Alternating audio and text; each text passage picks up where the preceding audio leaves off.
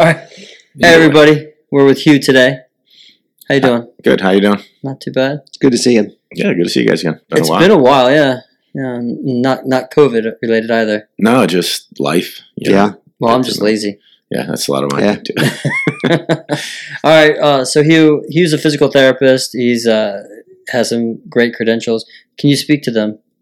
My credentials? Yeah. Well, I've been OCS certified, FMS, SFMA, strength and conditioning specialist.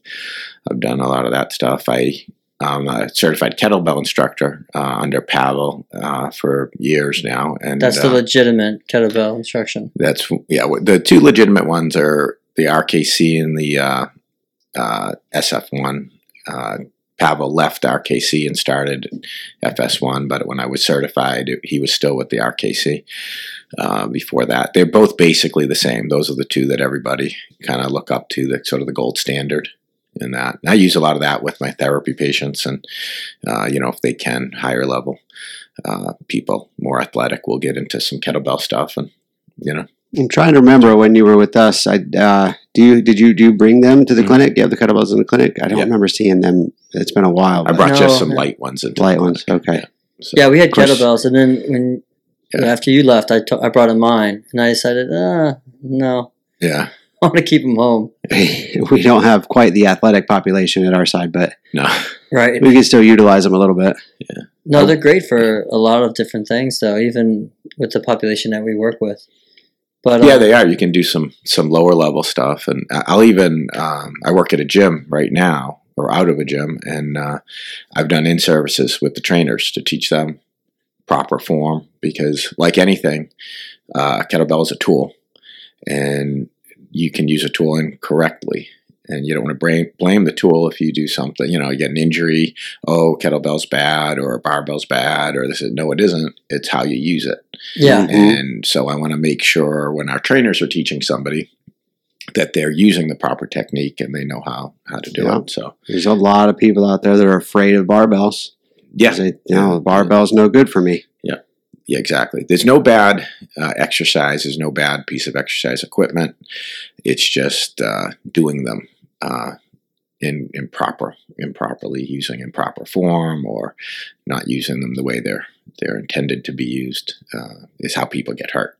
Do you think that people are they tend to avoid the technique, or tend to get hurt more often because of they're so restricted with their motion, or restricted with their technique due to the fear of the equipment or fear of the movement? I wouldn't say the fear, only because I think if they use it, they're not afraid of it. Right. But I think the restrictions in just, for example, one thing that's a pet peeve of mine is a lot of people do that, what they call it the American swing with the kettlebell now, which is two hands on one kettlebell and they swing it all the way up over their head. Oh, yeah. The problem with that, there's probably a very small percentage of the population, single digits, that even has the ability with thoracic mobility, low back stability, shoulder mobility, to be able to do that correctly. So there's a lot of people that are doing that, and they don't even have the capabilities to do it. And even if you have the capabilities to do it, are you stabilizing your core enough? Yeah. Because once you get that overhead with two hands on the same kettlebell, something's got to give. Right. If your thoracic spine is not going to extend, well, guess where you're going to get it? In your low back. Right. And guess what you're going to hurt? Right. I had a friend who, a PTA I used to work with years ago. I used to work for the Army, ran a clinic there for 5 years. And he hated kettlebells, he told me, because he said they hurt his back and he couldn't do the swing. And I said, well, let me look at your form. And I couldn't stop him soon enough because his form was terrible, And I said, well, the reason you hurt your back is because you're doing it wrong. I showed him how to do it correctly once he caught on. And this kid was a high-level athlete. He used to do heliboarding, he called it. Yeah, where they dropped him out of a helicopter and he'd go down. He would do, rock climbing. He was a D1 wrestler in college. You know what I mean? So this kid was an athlete, Right. But he tore his back up, by doing a lot of the stuff he did. And once I showed him the correct form and he got it down. He loved the kettlebell swing. He overdid it to the point because he felt better after doing it. Sure. So he took one exercise that he hated because he hurt himself doing it, or it hurt his back. Once he learned how to do it right, it actually made his back feel better. Yeah. You know what I mean? And this is the whole point of learning how to do it right. And, most perfect people, practice makes perfect, right? Yes, exactly. Yeah. But as far as the American swing is concerned, I haven't seen it. And, I use kettlebells myself, but is that even functionally relevant? Going above your head with two hands like that? Yeah, well, what they say, from what I hear, from what people say that do it, they say, wow, you have to use more force to get the kettlebell up, but then you also have to use a lighter weight. Yeah, but what about momentum? The momentum's going to pull them up there. Well, once you get to a certain point, you have to use more arms to get it up overhead. Where a kettlebell swing, the Russian swing, which is the standard swing, is more just, it's all hips. Right. There's no arms. Once you get up there, your arms sort of float for a second, and then it starts to come down. Then you use your lats to drive it down, and hips throw it up. If you want to go overhead and you want that extra work, well, why not just do a snatch, which is one-handed? That's my question. That's my point. Exactly. So you can do the snatch, and then because it's only one hand on the bell, it allows for more rotation of the thoracic spine, which two hands on the bell do not allow for the rotation of the thoracic spine. And that's where the injuries start coming into play, because people can't do it. And then they force it back there. So they're either going to injure their shoulder, their neck, or their low back. But I'm trying to relate it to function. So I'm thinking about what functional purpose what task would you use that American swing for? Let's say you're picking up a tire or a log from the long side, but that's more of like a clean and jerk. It's not an American swing. Yeah, that would be more, That doesn't make any sense to me why that would even be something you'd be interested in doing, considering the functional relevance. We try to, I say this all the time, we try to Americanize things. Yeah. Which we take something that works really well and let's do something crazy with it, because see, now it's harder. Look at this. Look what I did. We changed it. Why? You don't need, sometimes things just work. They're fine. Right. You don't need to, like I said, you have to go all the way overhead. We have the snatch. If you want to do heavier weight, do very heavy swings, normal Russian swings. Mm-hmm. And you can build a lot of cardio, a lot of strength. Mm-hmm. Believe me, there can be a lot of work. You take a,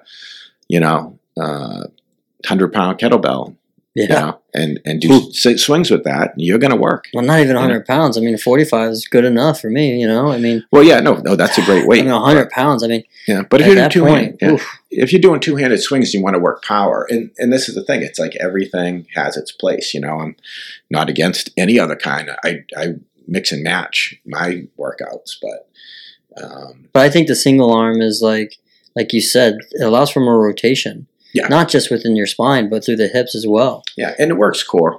Two hands, you work a lot of core with the kettlebells, but I think you get more bang for your buck. Yeah. In other words, I do. I think it's more functionally relevant, and I think you get more bang for your buck. Yeah. The one-handed, you work more rotational, or even anti-rotational forces. So another way to work core. So has anybody done the American swing and let go of the weight when it was up top? Oh, I don't know. Gotta believe it happens. I'm sure. So I'll say Hugh told me, I told him that I was doing them, and I said, I'm doing this, that, and overhead with two hands. He goes, don't ever do overhead with two hands. I'm like, okay. And I kind of almost innately knew that I shouldn't do that, but I saw it on TV, and I'm like, well, that looks cool. But so then obviously I stopped, but yeah, I don't know. That's pretty good to know. And I could see how that now would affect the back and lead to some injuries. Oh, sure. But I've also felt with the two hands going overhead, I almost lost control of it going backwards behind me. That could happen too. You get so much force. Yeah. You got to slow it down and stop it overhead before it goes. Yeah, I just don't think there's any functional relevance with that maneuver at all. Why do it? If I'm going to put two hands above me on one tool, I'm going to probably be working on driving down, which is more consistent of like pulling something down or throwing an axe down or a ball where but it's completely the opposite. You're driving it down as opposed to driving it upward and holding on for dear life. At the time, as with many people, I wasn't thinking about functional relevance. Yeah. At that, I was thinking I was getting into it. Like I really enjoyed picking them up and using them and swinging them. And it was just like, what else can I do? What else can I do? And I was just having fun and, forgetting about the functional relevance of exercise and what I was doing. So I think that's, I'm probably nerding out a little bit with functional relevance, but a little bit. I might be, but I mean, when it comes to exercise, I think that it should be. It is important. I think if you're exercising or if you're just being physically active, everything comes with a risk for sure. But you walk away from the exercise with lower risk, for injury, and you have more freedom of motion, and you have more power, agility, strength, whatever it is. An exercise like that, I don't see what the gains are going to be. Or what the gains would be, if there are gains, what they would be used for, outside of the cost-benefit ratio of injury. But let me ask you this: you've done the functional movement screen, for a long time. How do you feel about doing the two-handed, the overhead squat as far as a screening tool? I know they've talked about taking that away or modifying it. Well, the overhead squat, you got to remember, it's just a screening tool. It's not something that they're. Like, you're not supposed to exercise any of the screens. Like, you're not supposed to work on it's the overhead squat's a great general assessment. If you do good on the overhead squat, even a 2, on the FMS score, you can say, oh, they're going to do well overall with the screen. I see. You know what I mean? So it's just a screen tool. What they found when they were I don't know if I can use names of these guys who. No, you probably shouldn't. but again, not my thing. But this is when I took the certifications, they say that originally people would do bad on the overhead squat and they would work the squat, work the squat. And what they found is they never got any better. It was like banging their heads against the wall. Right.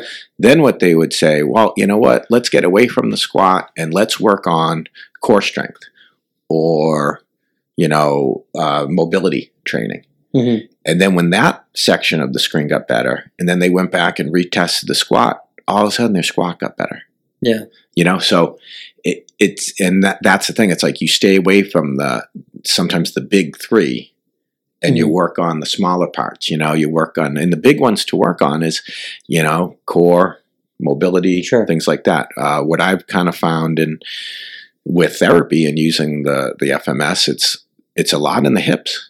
Oh, yeah. Hips are huge. Good. Hips, thoracic spine, and this is the stuff a lot of people stay away from. Let's mobilize the low back. Let's, core strength thing, which is great too, but it's like, look at the hips. If they don't have good hip mobility, if they don't have good thoracic mobility, really nothing else works. Those are kind of your linchpins. And they're general patterns that you see in almost everybody. Yep. But, you certainly do see like Olympic lifters and even CrossFit, individuals, they do overhead squats. Yeah. They train their overhead squats. And again, my thought is, what is the functional relevance? And what's the risk for injury there too? Yeah. I mean, especially if they're restricted. Yeah. A lot of stuff like, like with CrossFit and stuff, it seems like you're just training exercise to get better at exercise. That's right. And like what you said, functional relevance, again, this is a master, he was a master RKC guy. He was a master Strong First guy too, under Pavel, and he followed him with that initially. Now he's kind of on his own. And again, I'm not going to use his name just because whatever, but I do a lot of his programs, with kettlebells, and I follow his stuff a lot. But one of the things he said is exercise should enhance your life. If you're so sore or injured after exercising that you can't move, what good did it do you? Right. You want to be able to exercise so that you can move faster to, your kid's getting sick and you got to grab them and, get them into the bathroom. Do you want to be, wait, hold on. No, can't move that leg, or I just injured my back or my, you want it to enhance your life. You want to move better.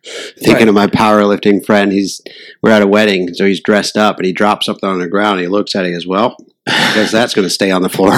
Do I need that? But that is something that we've been talking about lately, like the benefits of weight training versus like calisthenics, parkour, and even kettlebells. We didn't really talk about kettlebells, but I think of kettlebells outside of the traditional weight training. Yeah. And I think with weight training, there's all these different versions of these different exercises because you're trying to isolate this and do this and that.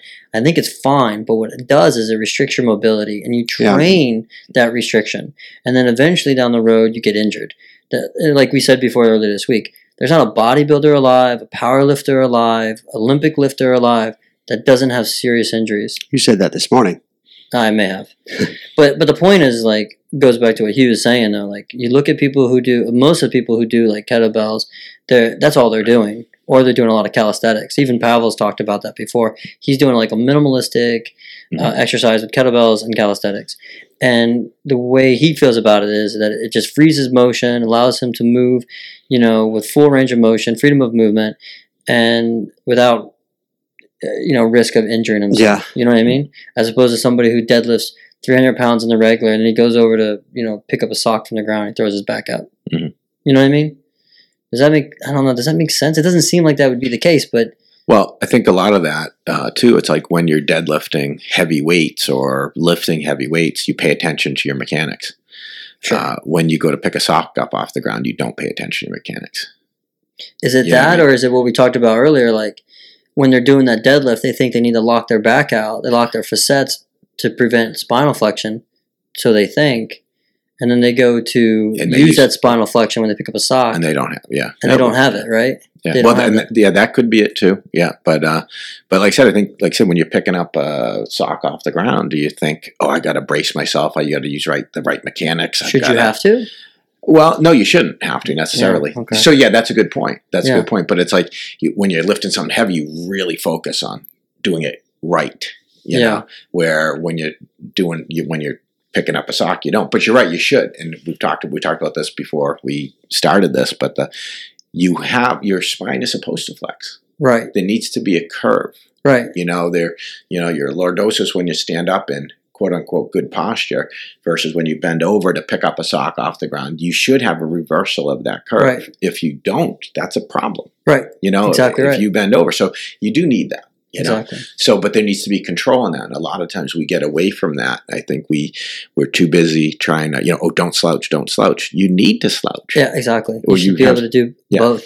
Exactly. But that's what I'm saying. Like, so if you're training yourself to restrict your spine, to restrict that spinal flexion. Now, first of all, if you're bending that low, you're not going to prevent that spinal flexion. That spinal flexion is going to occur to some degree. Mm-hmm. What you're doing is you're just stressing other portions of your body, like you talked about. Exactly. And if you're training yourself that way, okay, what you're doing is you're locking your facets, you're locking your hips, you're getting more of that kyphosis from your thoracic spine, and then when you go to pick up that sock from the ground, that musculature, that myofascial tissue, ligaments, whatever, hasn't been expressed. So when you ask for it to be pliable or extensible and to initiate like a contraction, it's not used to doing that because you trained it not to do that. And then all of a sudden you hurt yourself. Yeah. Right? Well, that's a good point. And then we blame it on a disc.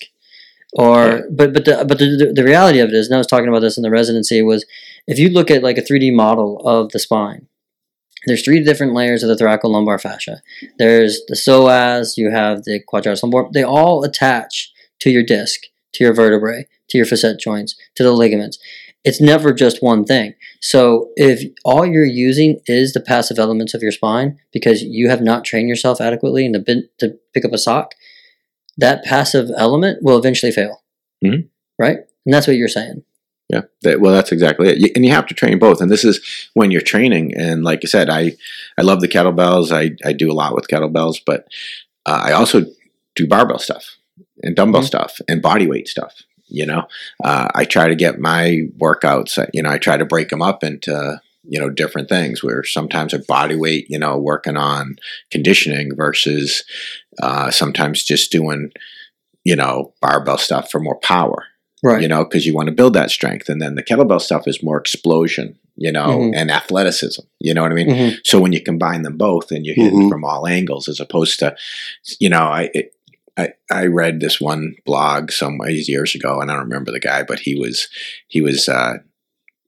hated kettlebells, and he said they're the worst thing in the world. And the only thing he said was that my grandmother could do a goblet squat. So because a goblet squat is a relatively easy exercise, kettlebells are terrible. And so I'm like, Okay. Really? Okay. Yeah, and that's fine. Anyone could do a goblet squat, but goblet squats are there more for, mobility training, So before you do a heavy, barbell squat, or even a deadlift, a proper deadlift form, or a double kettlebell front squat where you can use heavy weights, now you can start loading weight up, you have to have the proper form.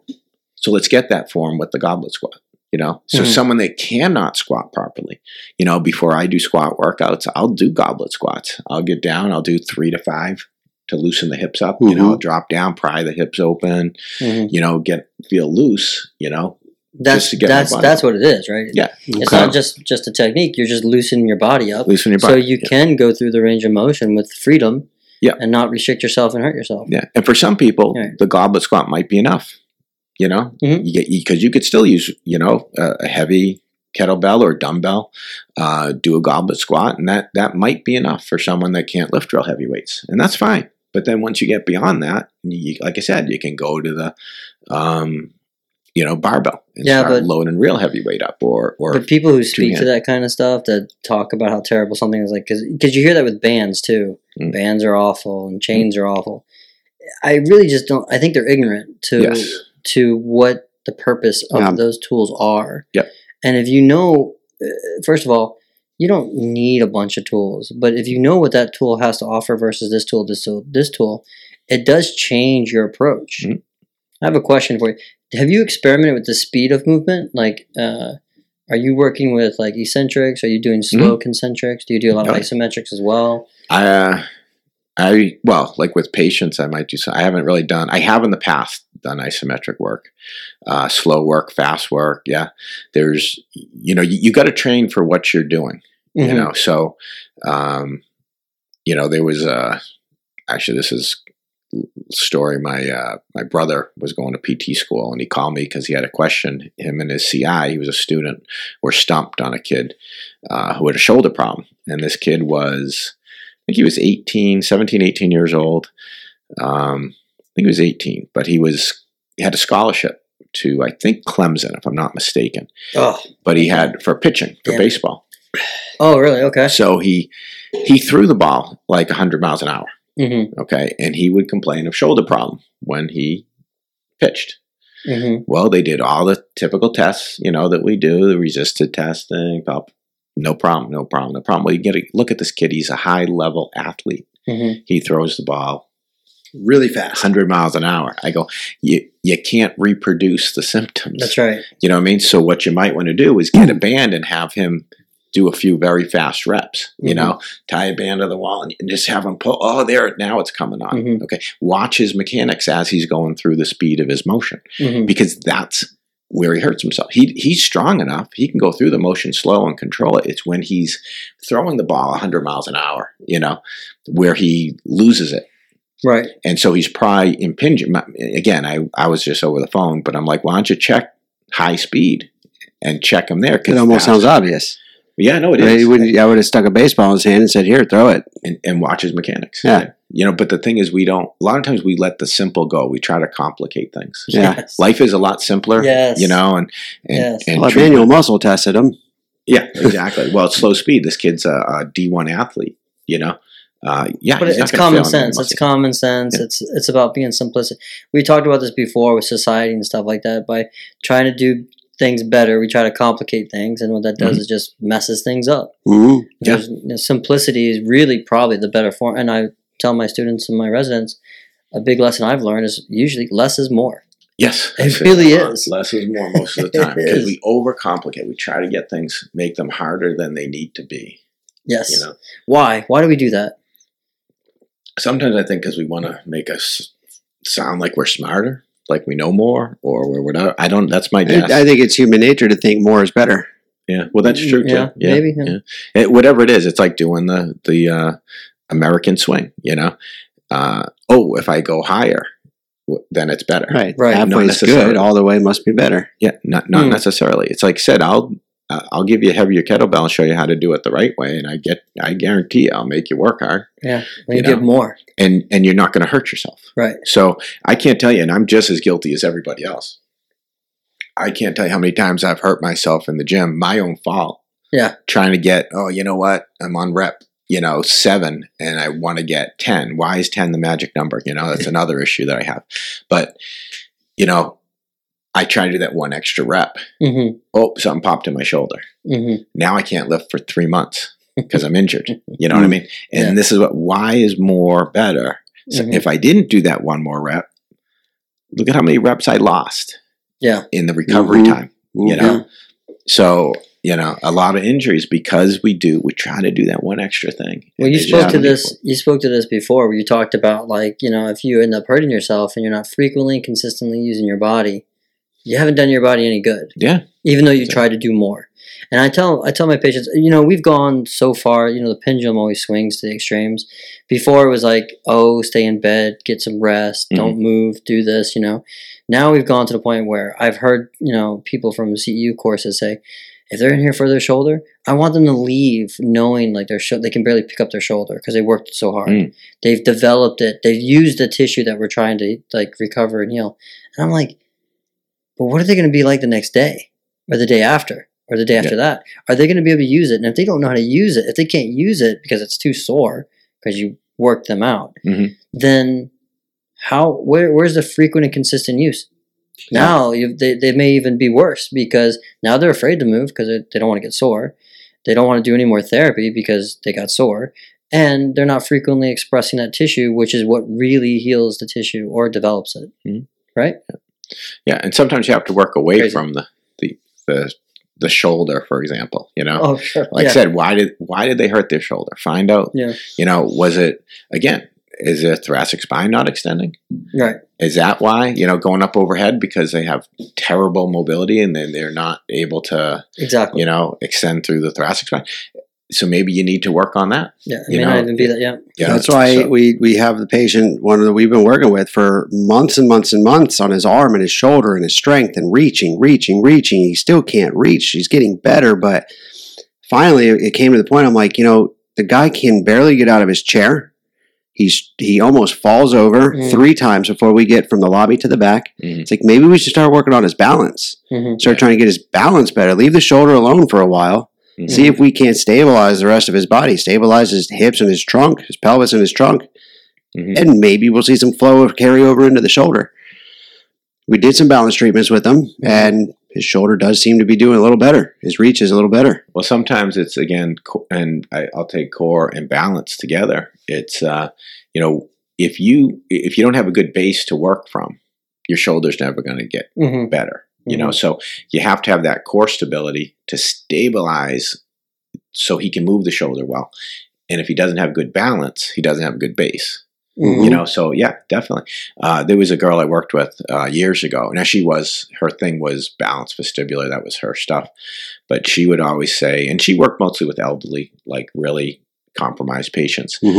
But she would say, look at what's going to kill this person. And that's what you should treat.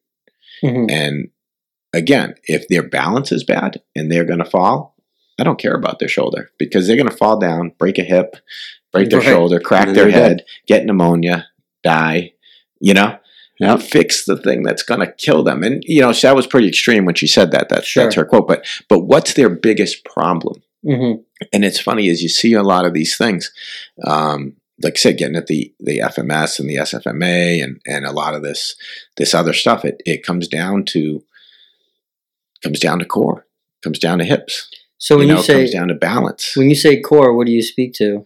I'm talking about everything from the shoulders down to the knees.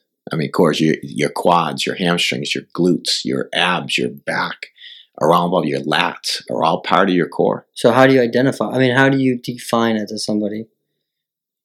Besides what you just said, because you're not giving the traditional core. Well, core, everyone thinks of abs, right? And it's not abs. It's your stability muscles. It's your foundation. It's what allows you to move. Like if you're going to build a house on a swamp or build your house on a granite slab. Well, I don't care how good the house is you built on a swamp, it's going to sink. You got to have that foundation, that base, the things that your extremities attach to. Have to be strong. So you're talking about proximal stability for distal mobility. Yes. Now, I go back when I think of the definition of core from what I learned was transverse abdominis, diaphragm, I'm being specific to the back, multifidus and pelvic floor, right? Your inner core. But I've moved away from that. And the reason is because the literature just hasn't panned out on that. Trying to get them to activate and segmentally move through their multifidus doesn't show any weight. Mm-hmm. Developing the transverse abdominis doesn't necessarily improve their functional ability, even though you may have caused some hypertrophy. Yeah. Okay. Or decreased fatty deposition. But the point is, I'm more along the lines of that definition where it's everything. It's everything. It's not just the transverse abdominis per se.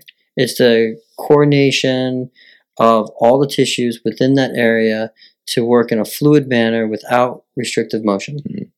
Yeah, and they be efficient. I've never been big on the transverse abdominis isolation stuff ever, and I know PT schools have gotten all they talk about is TA contraction. Mm-hmm. Honestly, when you contract your TA in isolation, nobody ever does that in real life. No. Nobody.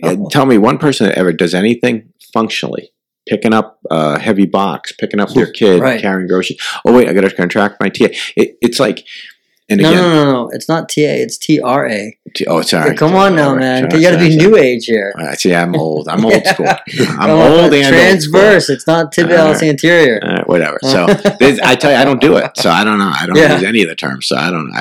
And that shit about you got a grape on your belly, or it's a pelvic clock, or there's a jelly bean on your pelvis.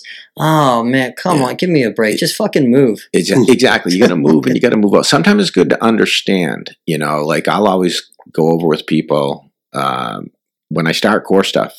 I will teach them glute squeezes and pelvic tilts in different positions, and all I'm looking for them to do is to feel how they move. How when they contract one muscle, when you do a glute squeeze, you should feel yourself going into a little bit of a posterior pelvic tilt. Mm-hmm. If your knees are straight, it's not going to move as easily. Your knees are bent. It's a little harder to squeeze the glutes because you're not at a mechanical advantage, but you'll feel more motion in the pelvis. Mm-hmm. Oh, look, when I squeeze my glutes, my back moves this way. Mm-hmm. That's all I want them to do is understand that. Like when you do one thing, there's a consequence to it, mm-hmm. And you might, consequence isn't good or bad. It just is. So if you want to move into a posterior pelvic tilt, mm-hmm. hey, if you squeeze your glutes, that's going to help you. You know what I mean? If you want to go into your pelvic tilt, maybe don't squeeze your glutes. You know what I mean? Yeah. It's understanding your body. And so many of us don't understand how our body moves. That's right. So I was going to say, the patient that says, well, how do I squeeze the glutes? Am I squeezing them? No, you did nothing. Yeah. Well, I don't know how to do that. And then they fart. Well, we don't want that. Then they shit their pants. Oh, and you say, well, if you would have squeezed your glutes. Yeah. That's when we send them to the other room for our pelvic health. So, pelvic floor. All right. But when you get someone like, it's the difference between doing, work on, machines versus doing barbell work versus dumbbell work. Doing the TRA contraction is kind of like working on the machines. You're isolating the muscle in and of itself, and you're not working everything around it. Barbell's a little better. But you're also, with that TRA contraction or that machine work, you're restricting your motion for the thought of being safe. Yes. And in reality, that restricted motion is what harms you down the road, in my opinion. Yeah, and it definitely could. Yeah. But like I said, as you get into more like, say, the other extreme of the dumbbell work, that allows full freedom of motion. Yeah. And you have to stabilize. I mean, doing holding I like the kettlebell because, again, it's off balance versus a dumbbell, but doing an overhead carry, one-hand carry, guess what? That's working your core. Mm-hmm. That's working everything. Oh yeah. Signal lost. But if you work your oh shit, no, that's right. I was wondering if you had a chick in your pocket. It's like, you devil. She hot? No. She sounded hot. Sounds European. I had the GPS to get here, and I maybe just didn't shut it off. Do you use the Australian voice for Siri? Whatever the hell. I don't have Siri. I have Droids. I have Samsung. Oh, okay, so is it an Australian voice that she gives you? Whoever the hell that was. I think it was Australian. Wasn't it? Oh, is it? Well, I mean, does your voice ever change, like depending on what part of town you go through? No, not that I'm aware of. My voice has changed. I'll be driving and it'll give me one voice, and then all of a sudden I'll get a different voice. I'm like, Who is that? What is this? So you get like a Pakistani voice if you're going through a certain neighborhood? Maybe. Or an Irish? Maybe. They say, turn the fuck around. I usually don't have the voices on. It's alarming. Yeah. It's alarming? Yeah. They're like, stop. Where the fuck are you going? Turn around. And the Australian chick's like, please make a roundabout. Yeah. You know, I wish I could do the dialects, but there's no fucking way. And I don't sound like a chick. But, you know, I want the hot chick's voice. That's all I want. There you go. I want her to like... They'll distract you. Before she tells me what to do, I want her to like say something sexy or sultry. You know? That should be a thing. It should be a thing. They should. Maybe we could do that. They're like, hey, I noticed you from across the car seat. I like the way those biceps look in that shirt. I noticed you driving down my street. Mm-hmm. You should make a turn. Mm-hmm. Mm-hmm. Yeah. Anyway, we digress. Talking about dumbbells and I want to mobility. get to a point here. So, you know, we're sitting here, we're treating this patient. Patient is status post rotator cuff repair. We can talk about the core all day long. The fact of the matter is the core is a whole part of your body. And if you really want to dissect it and get like local and whatnot, blah, blah, okay, fine. There's a core for the shoulder, core for the knee, core for the, if that's the way you want to go. We have this patient. This patient is complaining of shoulder pain over and over and over. Can't sleep. And it just occurred to me, you know, we're working the stabilizers of the shoulder, the rotator cuff. Looks pretty damn good, you know. But what's not looking good?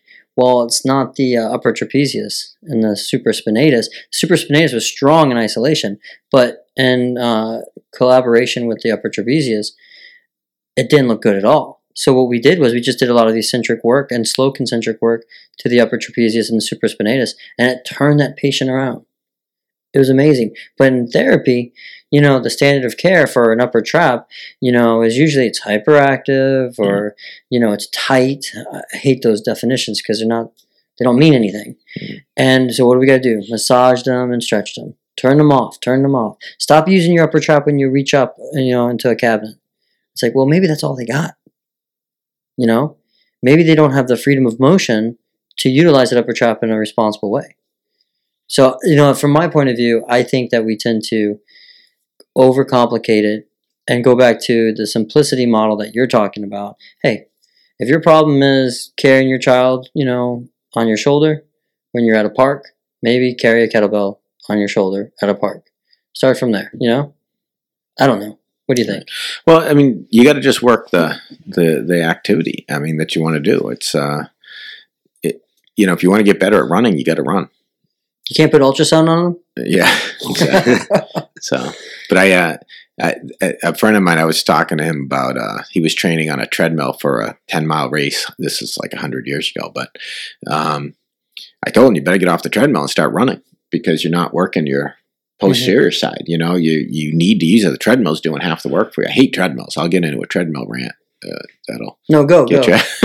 So, no, but I don't think he really believed me, but he read this article, this later, and he sent it to me. This was a long time ago, but this, I think she was an MD somewhere. I can't remember. Australian? I think I don't remember where, but she said she was having trouble hiking with her friends. She'd go out hiking and couldn't keep up. And she'd have to rest and stop. They'd always have to wait for her. And she was like, well, I'm going to stop hiking and I'm going to go to the gym. I'm going to work out and get better. And this is back in the days when the Stairmaster was the thing. Mm. You know, that was the big, you know, fad at that time. So she got in the Stairmaster and she started in the Stairmaster. She couldn't do it. She had, you know, level 1, huffing, puffing. She couldn't last 5 minutes. Well, she built up her endurance. She was at whatever, level 10 or whatever the top level is. She'd do it for an hour. Mm-hmm. And she's like, look at how great my endurance is. And she went back out hiking with her friends saying, I'm going to show them. And guess what? Couldn't do it. She couldn't do it. Yeah. They had to wait for her. She was out of breath. And the conclusion is to get better at hiking. Guess what you got to do? Hike. Yeah. Right? You got to get better. If she spent all that time instead of going to the gym and on the Stairmaster, she went out hiking, she would have got better at hiking. But it's, you got to train for your sport basically, or train for your activity. You know, you got to, you know, the extra stuff is great, but if you want to get better at something, you need to work at that. And that's specificity. And that goes back to what you talked about. It's not just specificity in training, but specificity in testing. If you're taking an athlete, a D1, pitcher who throws 100 miles an hour and they're hurting their shoulder, and you're testing them isometrically, for external rotation and neutral, well, no wonder why you're not going to find a damn problem. You're not being specific to the kid's needs. Exactly. If you have their arm down low, check an internal, external rotation like we do. Oh, it doesn't hurt. Well, yeah, but it never hurts them down there. Right. It hurts him up here. Right. Exactly. It hurts him up here when he's throwing it. When he's cranking on it. Faster than I could ever throw a ball. You know what I mean? There's a thing, you have to put them in there, in the situation. And sometimes we just don't think of that. I don't know. Yeah, I don't know. I think you're right, though. I think we make it too complicated. Yeah. And then we're all guilty of it. I'm sure I do the same thing, too. But so are you doing any kettlebell instruction? I really learn the kettlebells for me, and I'll teach some of my patients. That's very selfish of you to keep it to yourself. Yeah. No, I mean, I'll teach. I don't do it like I don't have I'll teach anybody. I'm going to teach. Yeah. Joe. That's why I asked him here today. It was like, I was going to go to him after, and I'm like, well, wait a minute. Why don't we bring him over and talk? Yeah. It'll be good. I think we should have you do the American swing first. Let's see what you shouldn't do. Well, guess what? My shoulder, my thoracic spine, I already feel is stiff and tight. It's not been as bad lately, but my low back has also been giving me trouble. I'm on bench press IR right now. Yeah. So I think it's a perfect situation. You should do the American swing later. Let's see what happens. Yeah, exactly. I'm going to throw it out. All right. But I have trained people, like if they contact me through, the RKC site, and actually I'm not even sure, my RKC may have expired. I think it may have expired a year ago. I think it was during COVID and I never got it renewed, which I don't know if I'm going to, because I don't, like, I'm not a personal trainer, and I don't, that's not what I do for money. I did it so I could do the exercise correctly for myself.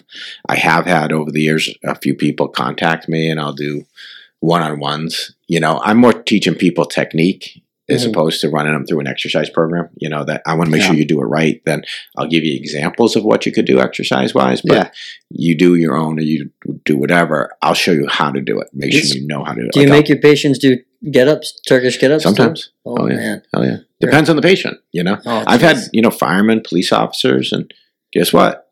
They have to be pretty high level. Yeah. Some guys that are higher level athletes, I'll show them get up. Sure, why not? I think that's great. Turkish get-ups, man, they're awesome, but love-hate relationship with those things. Yeah, right. I look down, I'm like, I haven't learned to hate them yet, but I mean, I don't know. I've been doing them a little bit. It's a great exercise, but some days you're just like, I don't want to get down on the floor. Yeah, I don't want to lift this thing. But it's an awesome. It's again functionally relevant. Especially if you're talking about a cop who's wrestling around with something. Yeah, very functionally relevant. Yeah, it's whole body movement. Yeah, well, you probably use that a lot when you're rolling too, right? The Turkish get-up is probably all of it's probably extremely specific to your needs in jiu-jitsu. Well, with that it is, because what I've kind of found with that, every time years ago I would take a lot of private lessons. I went to was she Australian? My class? No, she wasn't. I'm just wondering. What was with you and Australians today? She doesn't have to be Australian. She could be in New Zealand too, like a Kiwi. But it's like every time I had trouble with something, if I had problem in class and I had my private lesson, I'd be, like, I'm just having trouble with this. It all came back to hips, and I'm like, kettlebell swings, hips. It's all hips. Wait a minute, man. Are you a pelvic, asymmetry kind of guy? No. Sacrum's out. No. Pelvis is rotated. Absolutely not. No. It doesn't say it can't happen, but it's very, very rare, in my opinion. I think it's rare, and I think that it's bullshit that we keep advocating for something that has very little evidence. Yeah, well, or no evidence, actually. I don't think there is any evidence for it. Yeah, I did a couple year-long courses with under Olaf Evient when I was out in California and met him. He's passed now, but great guy. Funny, but he's like the man, one of the guys that developed between him and Colin Bourne and stuff, and a lot of development with therapy. But he's always saying, thinking therapist. That's what I want, thinking therapist. And he didn't want to show you a lot of techniques. He wanted to show you teach you the biomechanics, understand how the body works, and then you can figure the techniques out yourself. Right. Really, most of them. But he wants you to think. But I'm not sure where I was going with that. We were talking about pelvic health. Oh, the pelvic. Oh, yeah. Well, I mean, I'm just a therapist. I don't think that I just don't see the model where the pelvis is rotating. I don't understand why a PT has to stick their finger up someone's ass. Well, to, like, mobilize them. Them. Well, I think for pelvic floor stuff, that's not my deal. I don't do that. But one of the things that they would say there too, with the pelvic, the mobility, you got me off track again. I do that very well. Yeah.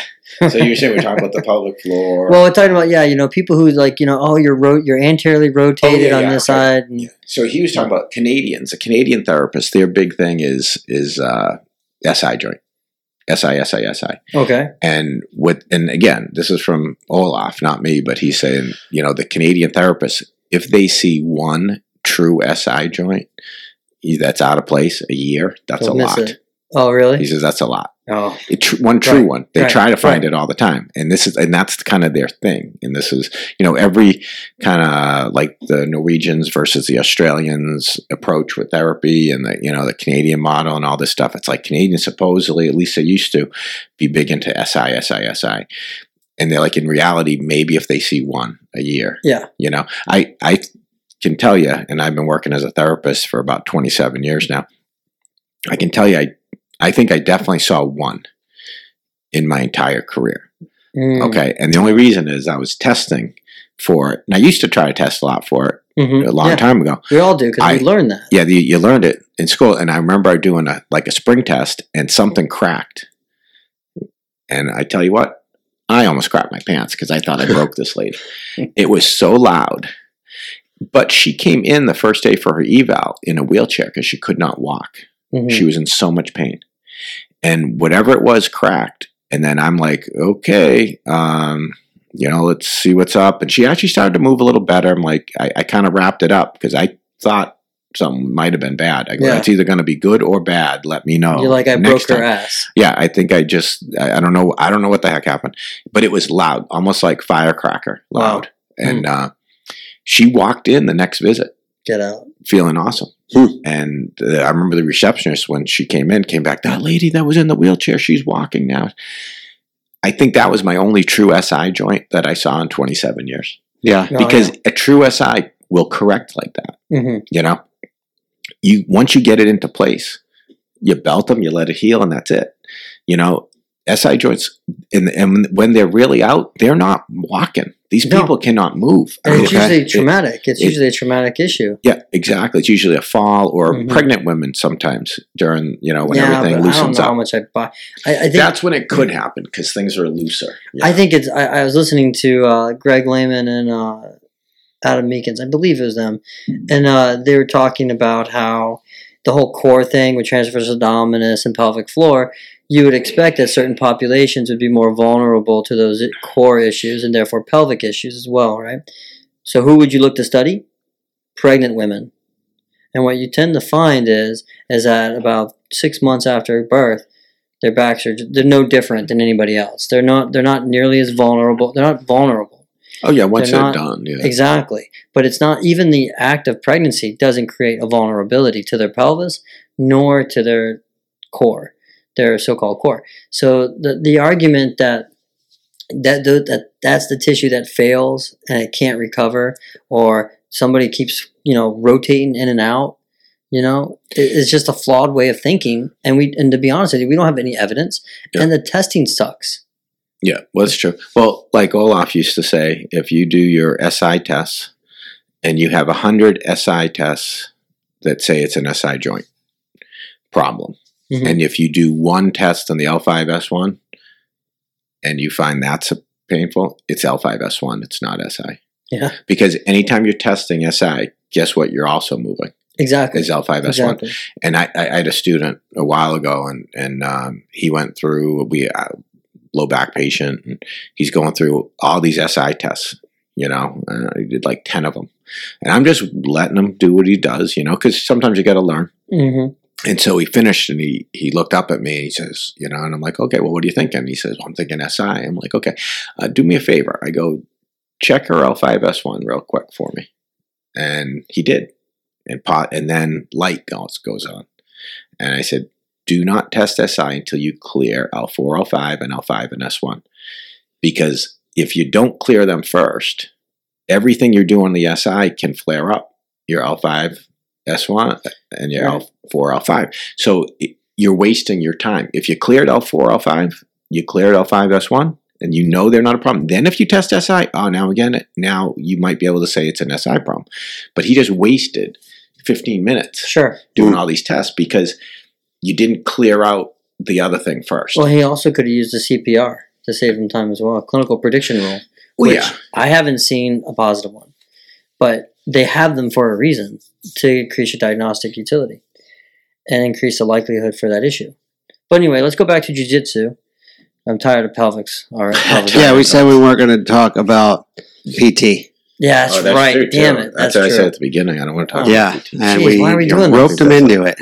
But you did? So we blame it on you? Well, no, I said, oh, did I say we or you? I said you. You roped him into it. Hey, man, you're the one that would get all technical with PT on. My fault. I would say, what are you training for? Yeah, I want to hear more. What are the kettlebells and the athleticism? Yeah.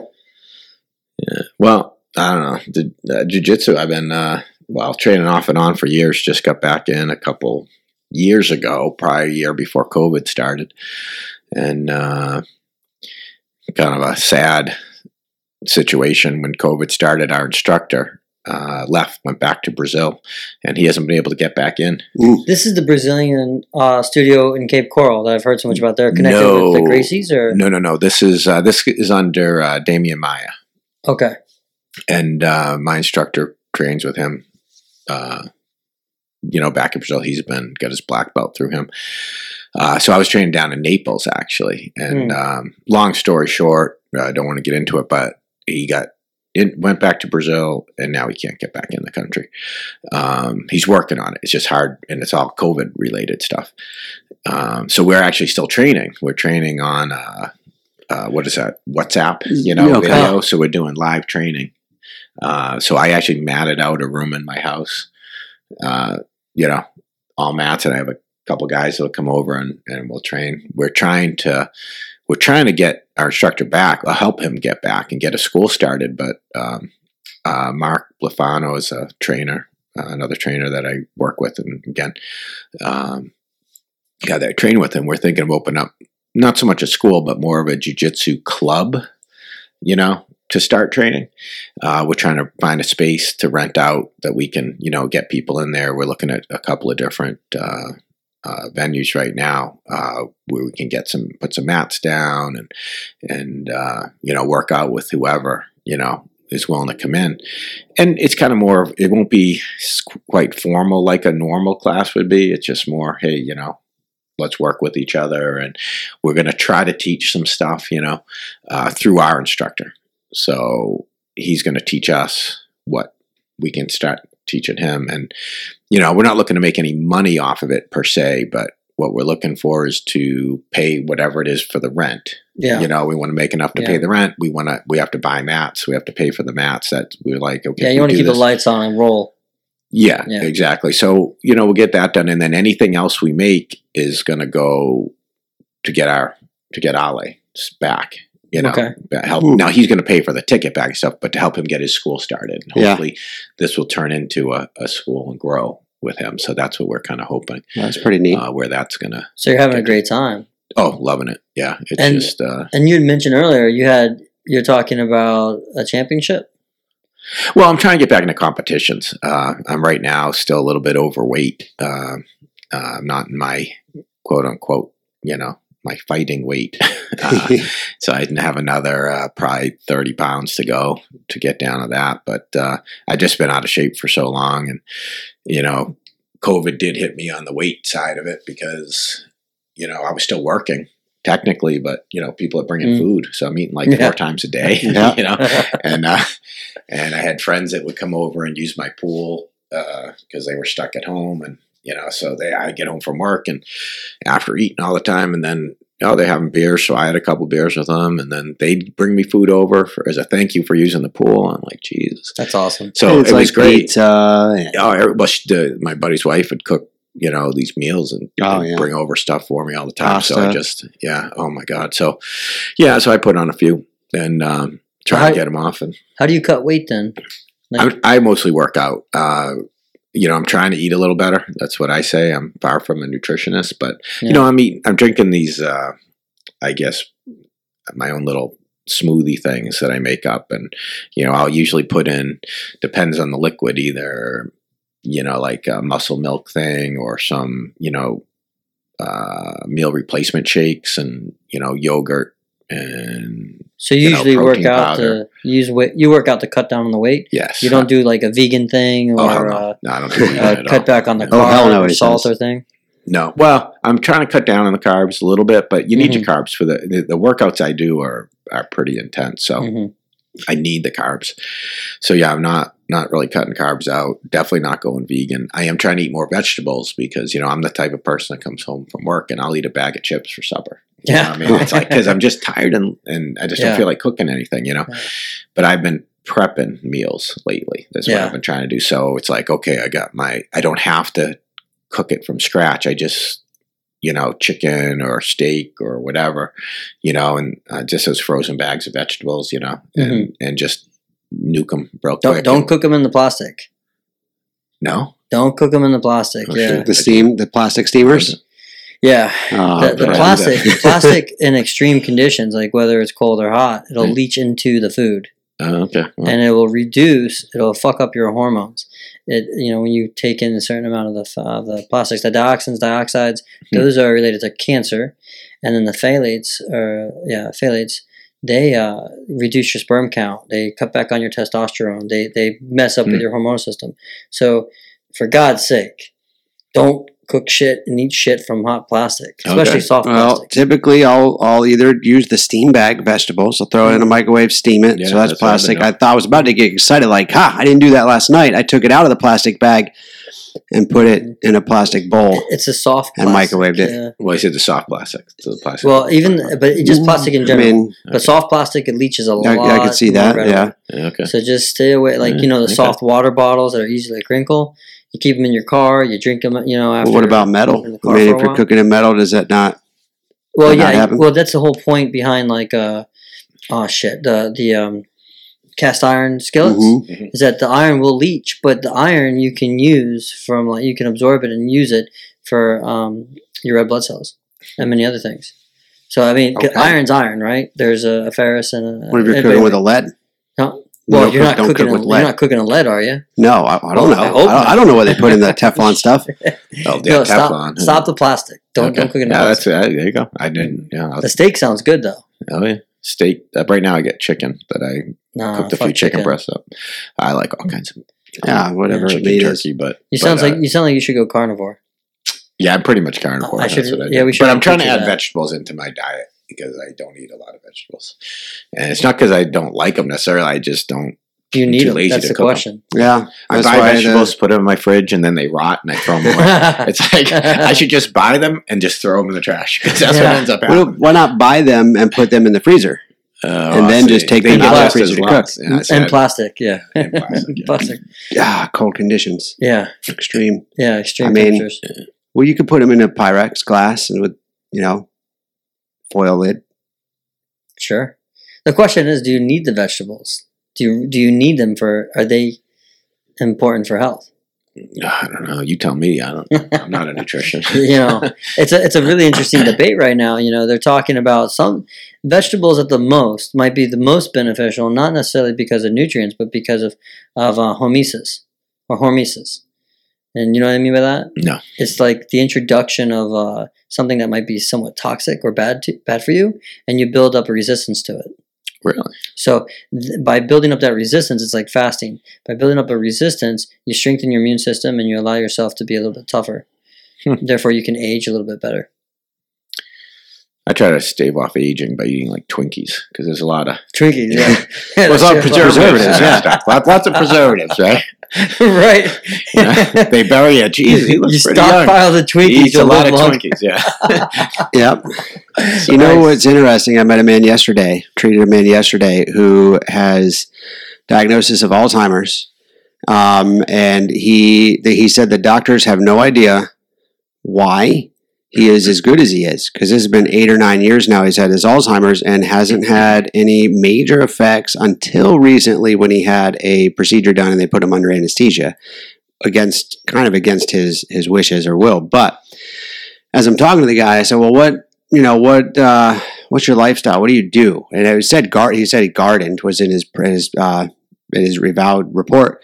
He started telling me about gardening, and he's growing almost all of his own vegetables, his own foods.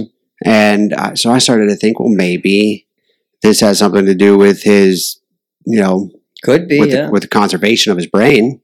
He does eat meats. He says he eats, his meats, fish, and it sounded almost Mediterranean diet, but thinking fish and some meats here and there. But he did go lower fats. He wasn't on too many of the fats, which also threw me for a loop. And then he was also type 2 diabetic, which also threw me for a loop because he doesn't seem to eat a lot of sugar. I'm like, oh boy, okay. Well, now I'm confused. Now I'm perplexed. Well, I mean, that's a tough condition. I mean, there's so many different reasons at play there. I mean, you have sleep deprivation, nutrition, activity level, genetics. I mean, it's just so many different things. You can't really attribute it to just one thing, which is why we're all perplexed. Yeah. But anyway, so you're getting back in the competition for jiu-jitsu. What belt are you? Purple belt. You're purple? And that's like just below black, right? No, there's a brown and black. Brown, black. So you're getting close. It's the first advanced belt, they call it, So there's, white, blue, purple, brown, black. So I think this is the only sport where black is above white. Making a racial reference here. I didn't get Blacks are superior to the whites. I'm just saying. Yeah. But yeah, no. So it's like I said, I do it more for fun or things like that, and it's I used to compete years ago, and it was fun. I just moving. I would move different places. A few injuries, getting older, so I just got out of training, and then that one friend of mine got me back into it. He kind of, come on down, just try the school out, just try the school. I was like, oh God, all right. And I loved it. And that's my thing. It's like not, I don't know, it's not like an effort for me to go because I just enjoy it. Yeah. Again, I remember when I first started, I started out in Hawaii. Shiruto was my original instructor, and he's the one that taught BJ Penn, who people know that name. That guy was but he was BJ Penn's instructor. He's a fucking beast. Yeah, but that's who I didn't know who these guys were. And a guy that I worked with said, "Oh, you should come down to this thing. We do this wrestling thing." And I'm like, no, it's all right. And you're like, wrestling with a bunch of dudes. Yeah. So I went. I told them, it's like, I don't have any shorts. I'll go next week. And it was like a no-gi thing. And so I brought shorts, but I was like, I'm not going to say anything to him. Hopefully he'll forget. And he didn't forget. I'm like, crap. So I went and got my ass kicked. I mean, there's no two ways about it. I mean, I was strong at the time. I was, younger, and I worked out in the gym, so I was not weak. And these people probably, 75 pounds lighter than me were kicking the shit out of me. Yeah. I mean, and I need to learn this. I mean, I was having a blast, but I was getting all right, beat, Yeah. And so it's like, so it's just something I just fell in love with. So it's just something I really enjoy. It's a chess match rather than just, kind of beating people up per se. It's, okay, there's always an answer. Right. So if somebody there's always a way out. Can you figure the way out, or how do you figure out how to do it? And sometimes, like I said, it's simple. It's not as hard as you think. Right. And you got to know your game, and I think this is as you get up through the belt levels. One of the things they say is you get up, for example, the purple belt level, you start to develop your game, and white, you're trying to survive. Just like, survive and learn defense. Okay. You know, and then as you get up to blue, you're learning kind of techniques, you know, and you're just learning everything. And then as you get into like purple, you're getting, okay, now this is going to be my game. These techniques work for me and these don't, you know. One of the guys I train with would say, you know, you got to know when to be the bear and when to be the rabbit. You know, like if you're a bigger guy and you're going against a smaller guy, you shouldn't try to outrace him because he's going to be faster than you. Right. You know, vice versa. If you're the smaller guy going as a bigger guy, don't try to overpower him because he's stronger than you. You know, but you try to force them into your game. Yeah. You know, and then again, you kind of, like I said, there's a chess match. There's always a way out. There's always a way out. So, what's your favorite move? Do you have one? Do you have one that's your favorite? Well, you know, again, my types of things is I like chokes and kind of shoulder locks are kind of the ones that I kind of go to. Those are my go-to. I like top. I don't like mount. I like side control. I like on the bottom. I'd rather be in half guard than full guard. I'd rather have someone in my half guard than my full guard. And it's just you don't like mounting though. Yeah, because I'll be back in just a second here. All this coffee I had today, it's ready. No, well, like the mount position is more of a, you know, supposedly it's a more dominant position. It's supposed to be, right? I would rather not be a mount. I'd rather be an S mount than top mount. You know, why? Why though? Just I just feel I have better control. Better control. Just where you know, just maybe it's like leg length versus like, you know, thickness and strength, and just I just feel better. I'd rather be in top side control rather than top mount. If in mount, I feel better to be in what's like an S mount versus you know, just a strength. Well, it kind of makes sense if you're a shoulder guy and choke kind of guy. You kind of want to be in a position that you can just rapidly exploit the shoulder or the neck. Exactly. Yeah, and even that, and even you know, and it's transitions. A lot of the key to it is transitions. You know, it's like whoever wins the transition battle will typically gets the better, more advantageous position. You get into scrambles a lot. So that's the mastery, though, is making those transitions, knowing what you're going to do during. It's a fluid process, but trying to figure out what position am I in? Where's my next technique? Where am I going to go? Where, you know what I mean? It's a really intriguing to see the gears grind when you're watching jiu-jitsu, you know? And as you get better, you know, as you progress through the ranking systems, basically, it's you recognize quicker. And that lets you take advantage of the transitions. Yeah. So the quicker you recognize something, and also when to bail, you know, sometimes, you know, if you're getting swept, some people just don't want to let go. Sure. And they hang on. It's like, if you let go, you could have caused a scramble instead of now being on the bottom. Right. You know what I mean? So it's like sometimes you got to know when to bail in a technique because it's just not working. Or it's like, hey, they've got it. It's over. So just let it go and try to be in a better position. You know, when this is all said and done, I'm going over, I'm getting swept, I'm getting taken down. Well, I'm going. So guess what? I'm going to try to be in the best possible position I can. Instead of being flat on your back, be on your side, be in a defensive position rather than having that situation and be like, oh, now I'm really screwed, you know? So, but it's just winning those transition battles. And like I said, I just love the chess match and trying to figure out. And it makes sense too, because you're talking about the mobility and the dexterity of your hips and your legs. You gotta have a ton of that if you're gonna roll. Yeah. BJ Penn, the guy was flexible. Well, he was strong and flexible. Yeah, he was. Let me ask you this: do you think he would have been even more dominant as a UFC fighter had he actually put in more time for like? Because the knock on him is that he didn't train. Yeah. You know, he didn't have the attrition. Yeah, I mean, from what I know of him, and I don't know him that well, but don't call him out. No, well, I wouldn't call him out, but he did not like doing he loved fighting. He loved doing. He was a fighter. He would go and have a lot of bar fights and stuff. But you know, you hear about that stuff in the news. I mean, if you pay any attention to the MMA world, you've heard stories of him getting arrested and going to parties and stuff and causing trouble. But his technique was awesome. He loved training jiu-jitsu, but he didn't do a lot of like the weight cutting and the strength training and that type of stuff. Or endurance training. Yeah, exactly. But he was so fluid. Yeah. Oh, he was unbelievable. Oh, yeah, man. He was awesome. It's just he didn't put the other work in on the side stuff from my understanding. And this is what you'd kind of see in most of his MMA fights. It's like, and he was so good, he went on technique a lot, but he would, he just didn't have the. Well, he had the natural ability. That's the thing. He was, and he had great balance and flexibility, and to get him down, it's unbelievable how he could balance on one leg if somebody's trying to take him down, and use the other leg to lock in a triangle or lock in It's amazing how the guy had so much dexterity. Yeah, but like I said, I don't know him. I never watched his training. I mean, I've met him, but I don't know much about. I can't really say too much to that. It's just what I have heard is that he didn't put that extra stuff in. I mean, he trained the jiu-jitsu a lot. He trained the technique. He was unbelievable with that. It's just that, like I said, he didn't. If he trained more strength, cardio, got proper weight cuts and stuff like that, I think he could have been so much I think better. His biggest issue was cardio. I think that if he had a lot more endurance, he probably could have lasted longer and tore people up.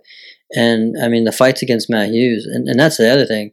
You're going against a wrestler and jiu-jitsu fight. I mean, I love those fights. Yeah. Because you talk about a chess match with two different techniques, and it's so interesting. And I think they're extremely related, closely related. And if you're a jiu-jitsu fighter, you have an idea about wrestling. But the question is, are you exposed to that quite often? And same thing for wrestling, Yeah.